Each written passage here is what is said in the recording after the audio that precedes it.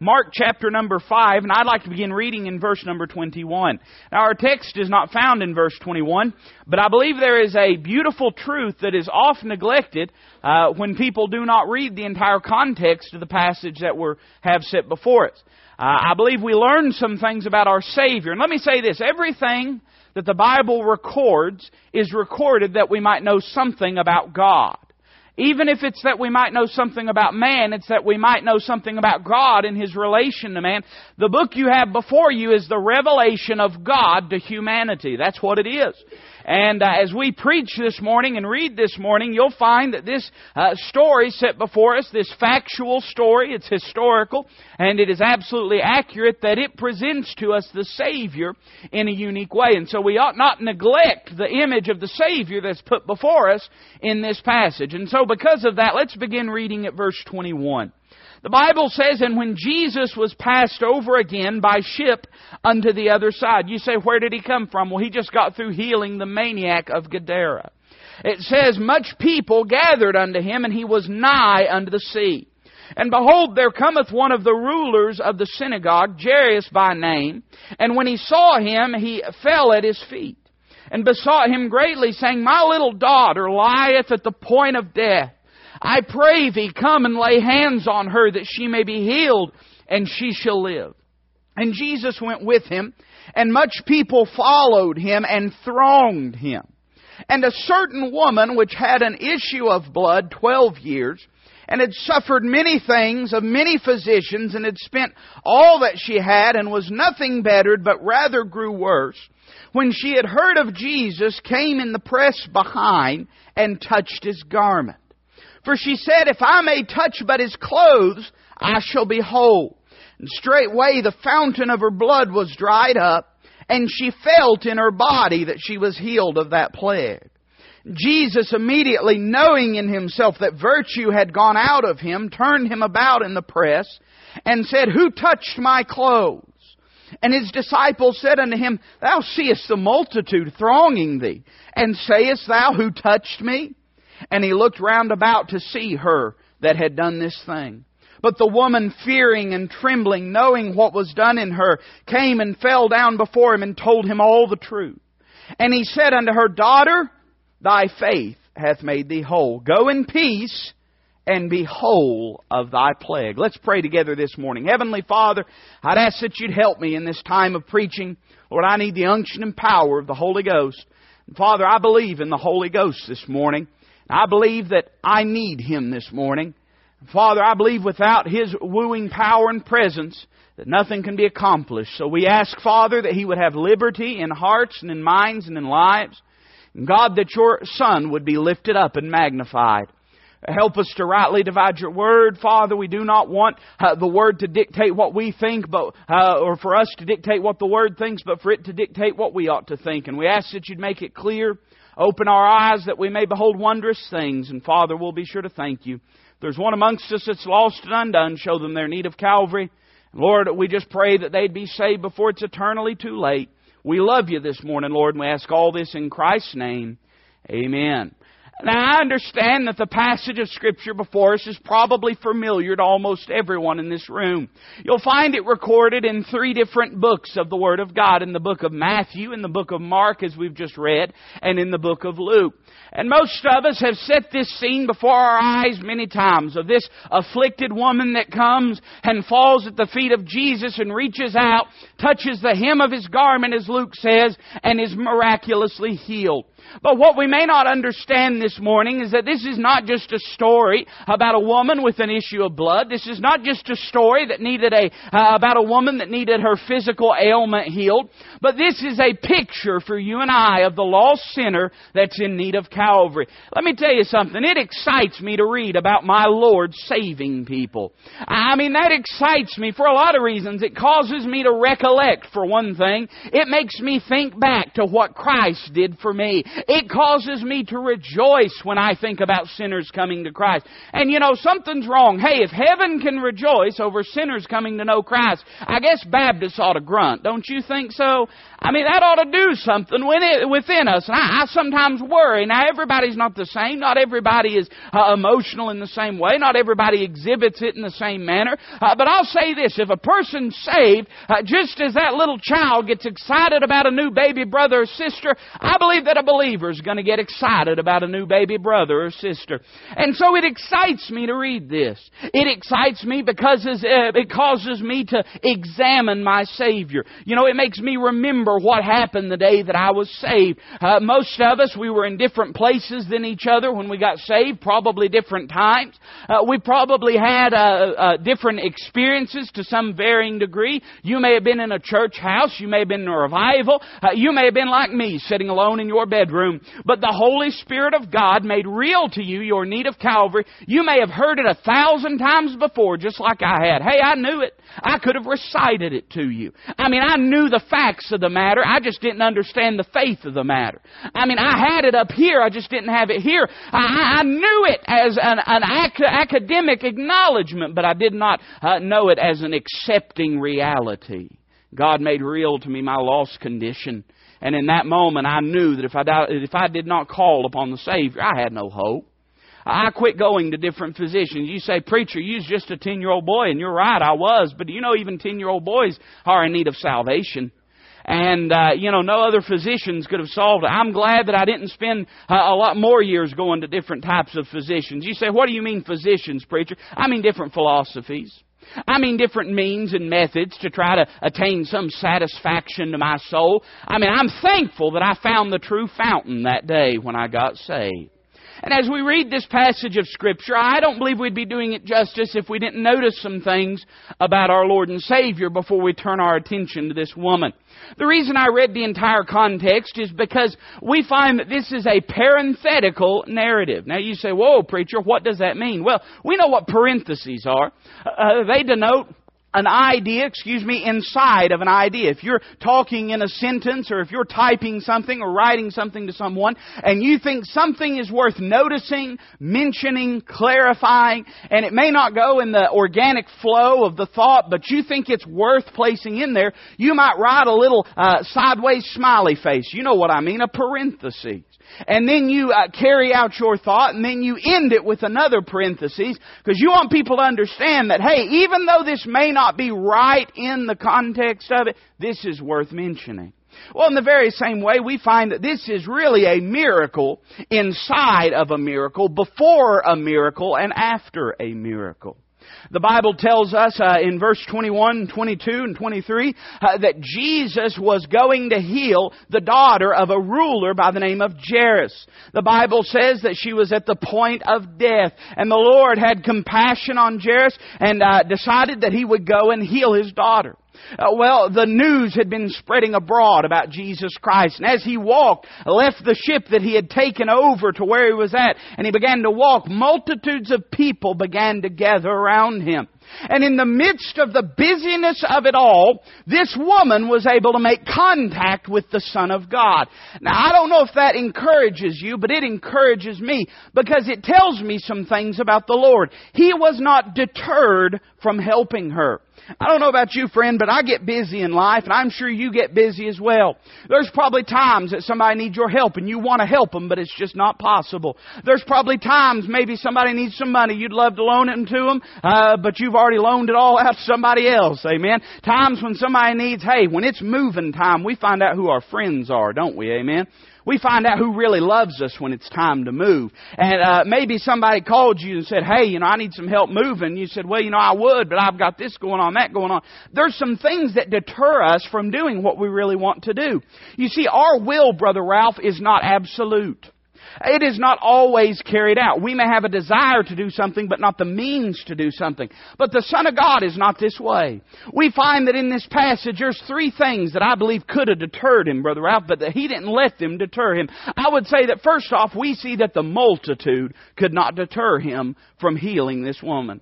The Bible uses the word thronged about Him. That literally means that they pressed upon Him. There was such a crowd that He could not even move. I'm sure you've been in situations like that. You go to some of these things like Boomsday or some big activity, and you get in the mix of the crowd and it's stifling. You can't even move. There's so many people that are gathered about you, and you're just trying to survive. Somebody say amen right there. You know what I'm talking about. You're just hoping to get out without getting stepped on. If you've ever been to Black Friday, you ought to get a Purple Heart. Amen? I mean, that you know what it's like to be in the multitude. Well, here the multitude was around the Son of God, but still He had time for this woman. You know that this world is thronging about for a way to heaven. You know, this world's looking for a way. It really is. Some people say, well, you know, this world don't care about. I don't buy that for 1 minute.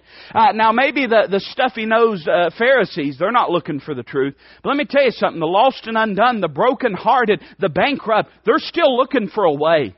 They're still wanting to get to heaven. And listen to me, despite all the religion in the world, Jesus still saves. Do you hear me? Despite all the confusion and the clutter and the static of this world, Jesus still saves. The multitude could not deter Him. But I would say not only the multitude, but His mission could not deter Him. I mean, here He is on His way. You know, I don't know what you classify urgent as. I mean, everybody classifies urgent as different things. And, you know, some people come to you and say, I've got something important to tell you. And one of the hardest things about pastoring is you know, people say things to you, and some people you learn and you know what they mean. But I've had people come up to me sometimes and say, there'll be people that'll say, preacher, I have something so important that I need to speak to you about. And I walk into the pulpit and I'm thinking, oh my, what's happening? Somebody's done something. It's going to blow up. It's all going wide open. And then I talk to them after and they say, I'm going to be on vacation later this week, so I'm not going to be here on Wednesday night. I just want to let you know. And then other people come up and they'll say, you know, preacher, if you got a minute, just a second, it's not important. Can I holler at you later? And I say, yeah, sure. I don't give another thought to it. I walk down to them afterwards and they say, preacher, I just want to let you know we're leaving. We're taking my family, those 4 families over there. Just wanted to make you aware. No big deal. Holler at you later. People define urgent in different ways. But I'll say this. You don't find anything more urgent than death. I mean, here was this man and his daughter, the Bible says, was at the point of death. Time is of the essence, but it's not of the essence to the timeless one. You understand? I mean, importance was thrust upon this situation. The absolute magnitude of what needed to take place was pressing upon it. But still He had time for this poor woman. Do you know, friend, that God's a pretty busy God? But the wonderful thing about God being omniscient, He knows everything. Omnipotent, He has all power. And omnipresent, meaning He is everywhere at the same time, means that He always has time to save the sinner. I mean, He said, the Son of Man has come to seek and to save that which was lost. Saving souls is His business. That's what He's interested in. There's a lot of things the church does, and they're good things. There's nothing wrong with them. But at the end of the day, this is a soul-saving work. I mean, that's what it's about. Amen? That's what He came for. That's what He's interested in. And His mission to do these things. God's never going to get so busy with somebody else that He can't help you. God's never going to get so busy with someone else. You may be sitting here today thinking, oh, you know, God don't care a thing about me. Well, if you believe that, you didn't get that from the Word of God. Because the Bible says that He's long-suffering to us. We're not willing that any should perish, but that all should come to repentance. He's interested in you. But I would say, thirdly, we see that the meagerness of this woman did not deter Him. You know, importance is defined in different ways as well. Your spouse is probably important to you. If not as a friend, probably as a foe. I mean, you got your eye on them one way or the other. And they're important to you. They mean something to you. They may not be that important to somebody else. I mean, I hate to burst our bubbles. You know, I got a new baby. He's brand new. You know, he still smells like he still smells like leather, you know. He's brand new. And I'm smitten. I mean, I'm being honest with you now. I'm smitten. I mean, I got the best baby in the world. I don't know what the rest of y'all are going to do, because I already got the best one. And that's selfish, because I already got the best wife too. So, I mean, but I also recognize, hey, I'm a little biased. You know what I mean? Every crow thinks his crow's the blackest, is what I'm saying. We all think that ours is the best, and importance is a relative thing. There'd be a problem if I didn't feel that way about Him. And there'd be, if your child or your grandchild or niece or nephew or whatever, neighbor boy that mows your yard, there'd be a problem if you didn't feel that way about them as opposed to someone you do not know. But do you know that the Son of God doesn't feel that way about us? Here's this poor, pitiful woman. She's nobody. She's nobody. She was so insignificant, she was being trampled upon. Nobody noticed her. Nobody cared about her. Except the Son of God. Nobody cared about me. I mean, my parents loved me, and I wonder about that sometimes, you know. I was insignificant. I was a 10-year-old boy. I mean, this world would not have rocked and reeled. The seas wouldn't have began to burn if something had happened to me, Brother Ralph. But God was interested. The meagerness of a 10-year-old boy didn't deter the Son of God from taking notice of me. You may feel insignificant. You probably do. And let me say this. In the scope of this world, you're probably right. I'd be right about me if I said that. But that's why this world is not the hope and help that we're looking for. It's the Son of God. It's the Savior. You're not insignificant to Him. He cares about you. We see the Savior was not deterred by any of these things. So there He is walking along. And this woman, the Bible says, she had heard of Jesus. She came in the press behind and she touched His garment. But before we find that out, we find a little history out about it. The Bible says that she had an issue of blood. She, at this time in her life, she was probably a younger woman, and this would have deterred her from being able to have children. It would have deterred her from being able to really have a life. I want to say a word about her torment that she dealt with. I mean, remember, we're picturing the sinner here, Brother Ralph. That's who we're seeing in this woman. The lost sinner. Just like I was lost, just like you either were or are lost. We're all born into this world sinners. That's who this woman was. She was a sinner. And we see, first off, that she was afflicted. Now, that's the very obvious thing. The Bible says she's sick. She had an issue of blood. She was broken physically. Every other problem she had was derived from her brokenness physically. Her physical ailment was not derived from her bankruptness. Her physical ailment was not derived from her being ostracized or cast out. Let me say this. Let me tell you where the world has it wrong. The world thinks that our sin is a result of our circumstances. The world believes that we are sinners because we sin. In fact, a famous evangelist said that one time. Said, we are sinners because we sin. No. The Bible teaches we sin because we are sinners. We are broken physically. We're born into this world as sinners. You say, oh, well, no, not even a little bitty baby. Yeah, even my little bitty baby is born into this world a sinner. Every single man, woman, and child born into this world is born lost. The Bible says in Romans 5:8 that death passed upon all men in that all have sinned. I don't care who you are, you're born with a sin nature. This woman was broken physically, but let me say she was banned from fellowship. If you were to read in the book of Leviticus chapter 15, I won't take you there, but you'll find that this particular ailment that she had would have banned her from fellowship with the children of Israel. She would have been considered unclean, and she would have been banned from their fellowship. Do you know that the sinner, and listen, some people may not believe this, but it's the truth, and you examine people long enough, you'll find this is so. The sinner, at the end of the day, all he can hope for is acquaintances. That's all he can hope for. Someone that has enough in common with him, they don't strangle each other when they talk. Of course, Baptists can't even do that well, Brother Ralph, but that's all he can hope for. At the end of the day, friend, you don't know what real fellowship is. You say, you don't have the right to judge me. I'm not judging you. The Bible teaches that. How can two walk together except they be agreed? Do you know that the word fellowship is found 16 times in the Word of God? Do you know that 14 of those times it's found in the New Testament? Do you know why that is? Because fellowship is a thing of grace. It's a thing of grace. We have fellowship with the Father and with His Son. We have fellowship one with another through the gospel and through the sufferings, through the grace of God. The sinner, at the end of the day, he has acquaintances, friends that are willing to be with him while he has his living. But when all of his living is spent in a far country, they'll leave him in the pigsty. They're there for the moment. They're there for the pleasure. But at the end of the day, they're there for themselves. They don't know what selfless love is.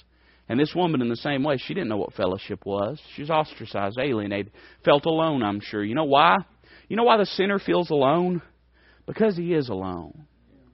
That's why.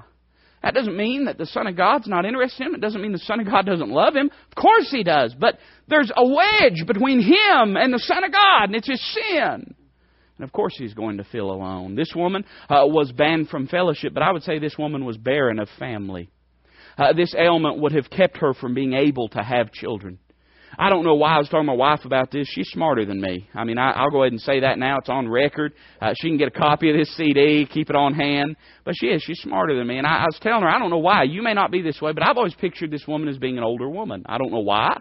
But in my mind, when I read this passage, but the more I began to look and to think about this passage, the more I realized that this woman was probably, if we consider the time that a young lady begins to mature and factor in 12 years later, I mean, this woman was probably in her 20s.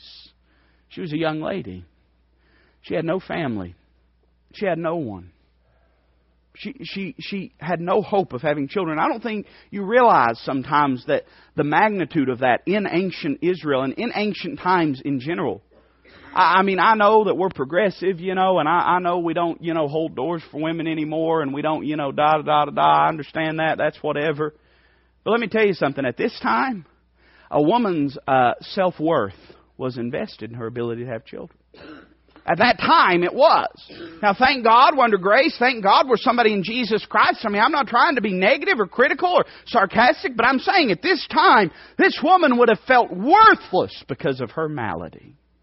She would have felt like she had no purpose in life. We see that she was afflicted.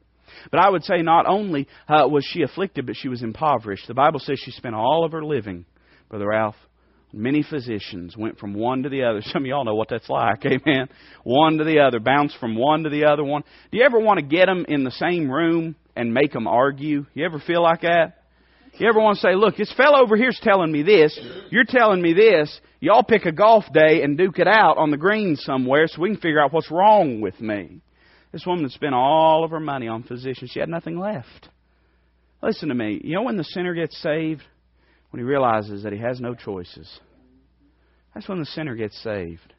When the sinner gets saved is when you say, oh, you mean, preacher, you've got to be in some rough shape. No, I wasn't in rough shape.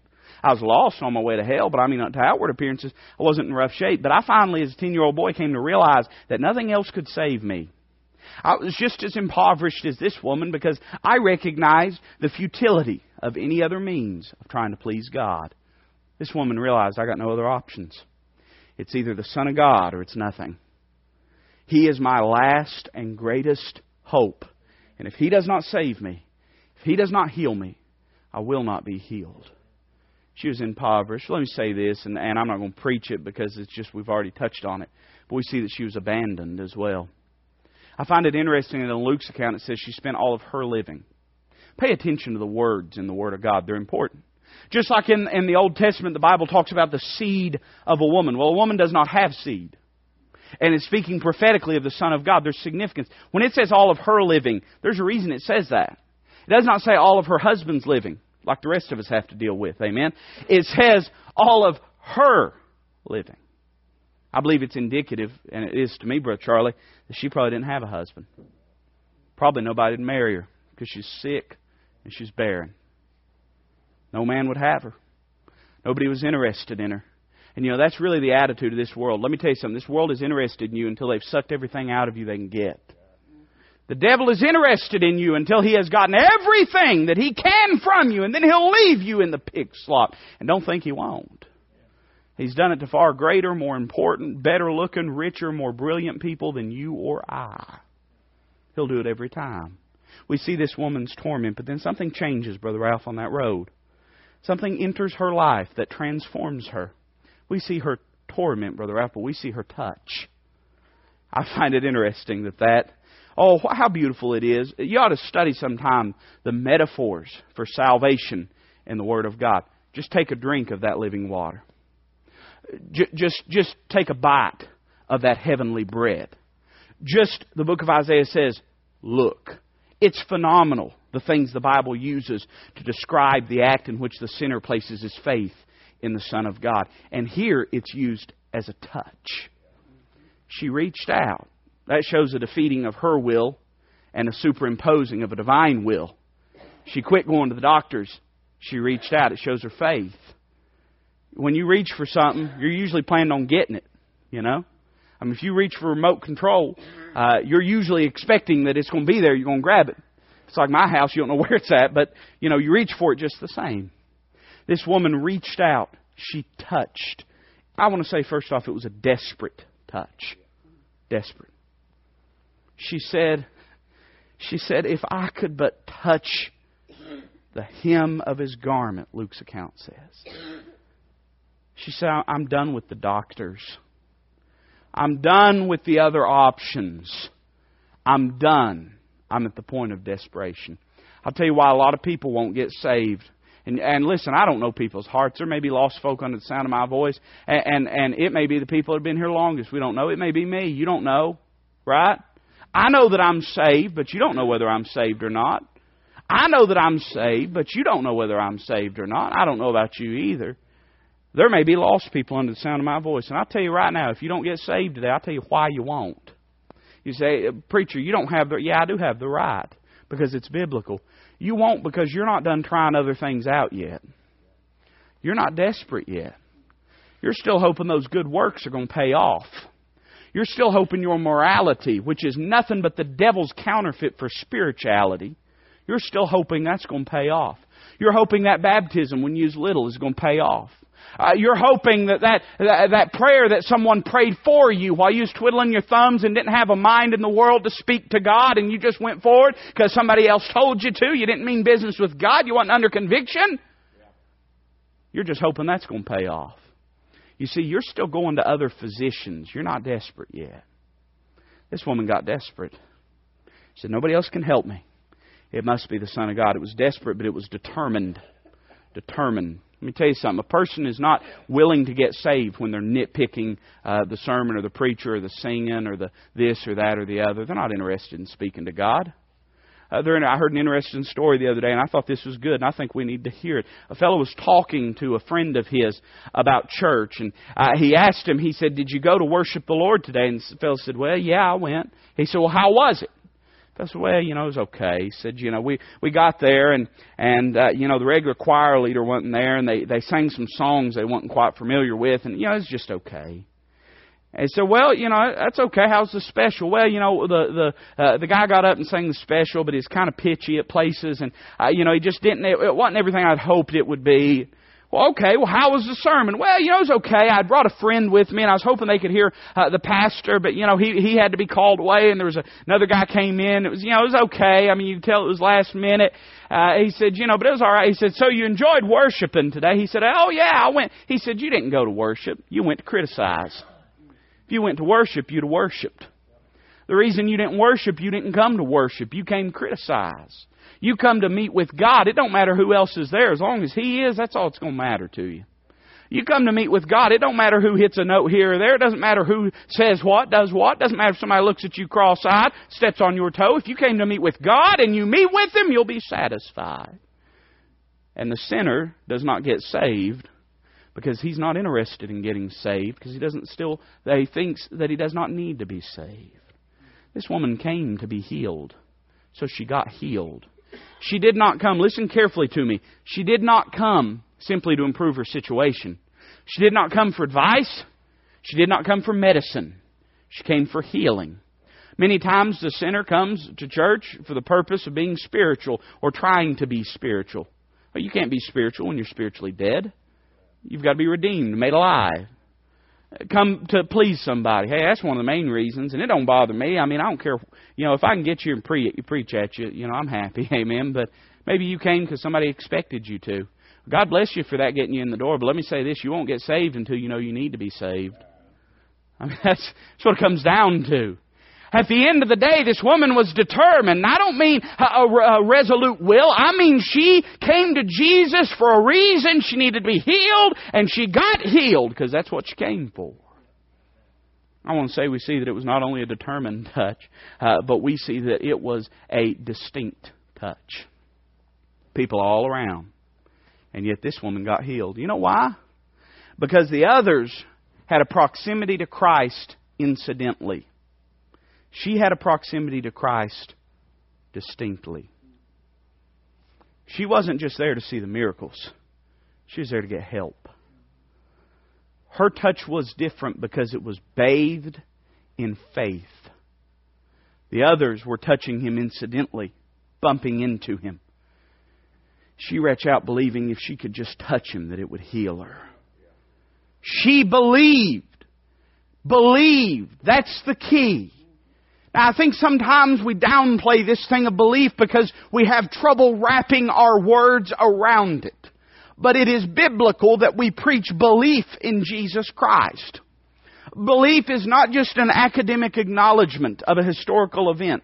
There's a lot of people dying and going to hell because they think salvation is the acknowledging of a historical event. And they say, yes, I believe Jesus existed. I believe He was the Son of God. I believe He died on the cross. I believe He was buried. I believe He rose the third day. Let me tell you something. You're going to brand me a heretic, but you hear me out. You can believe every bit of that and die and split hell wide open if you've not put your trust in Him. That's all right. I expected that. It's okay. There's people dying and going to hell because they have an academic acknowledgement that these things happened. And they think that's sufficient. What does it mean to believe on? It means to put your trust in. It means to confess and recognize your insufficiency and helplessness as a sinner. And to quit depending on your own philosophy. And to say, Lord, I'm going to trust. Because you promised me in your word that if I'll ask you to forgive me and save me of my sins, I trust that you're able and willing to do it. That's what belief is. When she reached out, that's what she was saying. She wasn't just saying He exists. She wasn't even just saying He's the Son of God. She was saying, if I can touch Him, it will make me whole. If I can reach out to Him, I believe He'll reach out to me. If I can just call on Him, I believe He'll hear me. If I can just ask Him to forgive, I believe He will. Not because that's what I expect of God, but because that's what God revealed about Himself to me. We see that it was a distinct touch. But let me say a word about her testimony. Her testimony. We all have a testimony. You say, preacher, I ain't never been saved before. Well, your testimony is that you're lost and on your way to hell. But that's your testimony. That's your experience. It's what you know.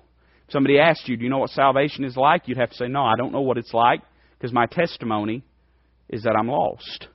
If you're saved by God's grace, you have a testimony. You may not tell anybody. You may not share it. You may not be proud of it. You ought to be. You ought to be. I don't care where you got saved, what condition you were in. I don't care who was preaching. I don't care what was going on, friend. If God saved you, that's something to be proud and happy about. We all have a testimony. What was this woman's testimony? Well, first, it was that she was healed. I like that it says she, feeling in herself that she had been made whole. She knew. She knew. Nobody had to tell her. She knew when it had happened. She could feel it. I know people say, well, we ought to be careful about them feelings. We need to have facts over feelings. I agree with you. I agree with you. Emotions cannot run us. But let me tell you something. The fact is we're saved by God's grace, and that ought to give us some joy. I mean, something changed in her. She knew when it had happened. You say, preacher, what does it feel like? I don't know. I ain't never had an issue of blood. But she knew, she knew, she knew, she knew. In that moment, not progressively. In that moment, not when she had done some good works. In that moment, not when she was baptized. In that moment, not when she joined a church. In that moment, not when she got some new clothes on. In that moment, she knew. Because Christ doesn't expect sinners to clean up before they come to Calvary. Calvary is there to clean sinners up. We see that she said, I felt it. She knew. She's healed in a moment. She knew that the Son of God was able. Can I say He's still able today? Still able. You say, I don't have the same affliction. No, you got a worse one. Just like I did. Her affliction could have put her in a grave. Ours could put us in hell. That's a serious affliction. You say, well, I don't know if I believe it. Well, you'll die and go to hell feeling that way then. Because the Bible reveals these truths to us. And you don't have to believe me. You don't have to believe any preacher. You don't have to believe any politician or any church or any teacher or principal. You don't have to believe your best friend. You don't have to believe anybody. But the Word of God reveals it to be so. We see that she was healed. I like this, Brother Ralph. We see that she was healed, but we see she was hailed. I'm not saying healed in a redneck way. That's a different word. H-A-I-L-E-D. Hailed. What it means is she was called. He healed her. And then you know what He said? He said, who touched my clothes? Well, He knew. Because He always knows. He wanted her to confess. He wanted her to reveal. He wanted her to come forth. He wanted her to separate herself from the crowd she is in and step out as the one that had put her faith in Jesus Christ. You know, that's what baptism's all about. Baptism can't save a single person. I mean, no longer than we have you under the water, it can't even get you clean. It can't do a thing. If a sinner gets baptized, it goes down a dry sinner, it comes up a wet sinner. It can't save you, can't do a thing. And the Bible never teaches that it can save you. Some preacher or pope might have told you that, but the Bible never says one time that salvation will save you. Never once. No, the Bible does not teach that. Salvation is not for that purpose. But it does identify us with the Lord Jesus Christ. It's a public expression of an inward transformation. It's us saying, I've been buried with Christ. We say in baptism. And we are being buried with Him in baptism when we were baptized. But spiritually, it's saying, I have died to self, and the righteousness of Christ has been applied to my account. I was buried with Him when He was buried. And when He rose again, I rose again to walk in newness of life. That's what baptism says. Do you know when God saves you, He saves you to bring you out from the crowd. Saves you to change you. He saves you to make somebody new and to make somebody that can be useful to the cause of Christ. We see that she was hailed, and finally, Brother Ralph, we see that she was hallowed. He said, what do you mean? I mean, she was sanctified. What did He call her? He said, Daughter, thy faith hath made thee whole. Go in peace and be whole of thy plague. You see, something you have to understand as you study the parables of the Word of God is that there is a duality taking place. There is a physical miracle taking place. But Christ never healed a person but what He was trying to reveal Himself to them that they might come to a saving knowledge of Him. By the same token, if God pays your bills, it's because He's interested in teaching you something about Him. If He heals your disease, you say, can God do that? If He wants to, He sure can. And I've seen Him do it. I can't do it. Nobody else can do it, but God can do it. And if He does it, it's not just because He wants you to be fit and healthy and running around. It's because He wants to show you something of Himself. And whenever Christ healed this woman, it was that an inward transformation could take place, that her faith might be brought to fruition in salvation. That's what happened. And He said, Daughter. Now, she was no longer the barren woman cast out from society. Now she was no longer the cast off woman that was forgotten, that was left alone. She's a daughter of the King now. Things have changed. She has a new family. She didn't have family before. Now she's got a new family. You say, do you think she went on to have children? Oh, I don't know. I don't know whether she did or not. But I'll say this, she got a lot of brothers and sisters in a moment. She's got a family now. She's got a father now. She's got a hope now. She's got fellowship now. She's got the riches that are in Christ Jesus now. All these things have changed in a moment. In a moment. You know that's what... I've been saved now for 16 years. And that's not very long to some of you. Some of you have been saved 17. Or 20 or 30 or 40, 50. I don't know how long you've been saved. But let me say this. As a 10-year-old boy, I had no clue what Christ did when He saved me. I only knew that I needed to be saved, and that He promised He'd do it if I quit trusting in me and put my faith in Him and ask Him to forgive me. I knew that. I didn't understand what Christ did. You know, this woman didn't either. You may believe different. I don't believe she did. In fact, she may have been thinking, why did He just call me daughter?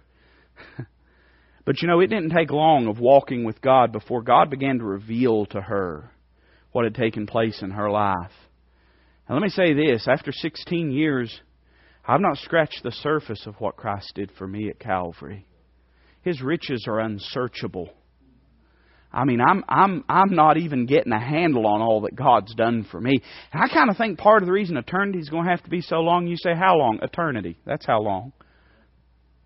Is we're never going to run out of things to praise Him for.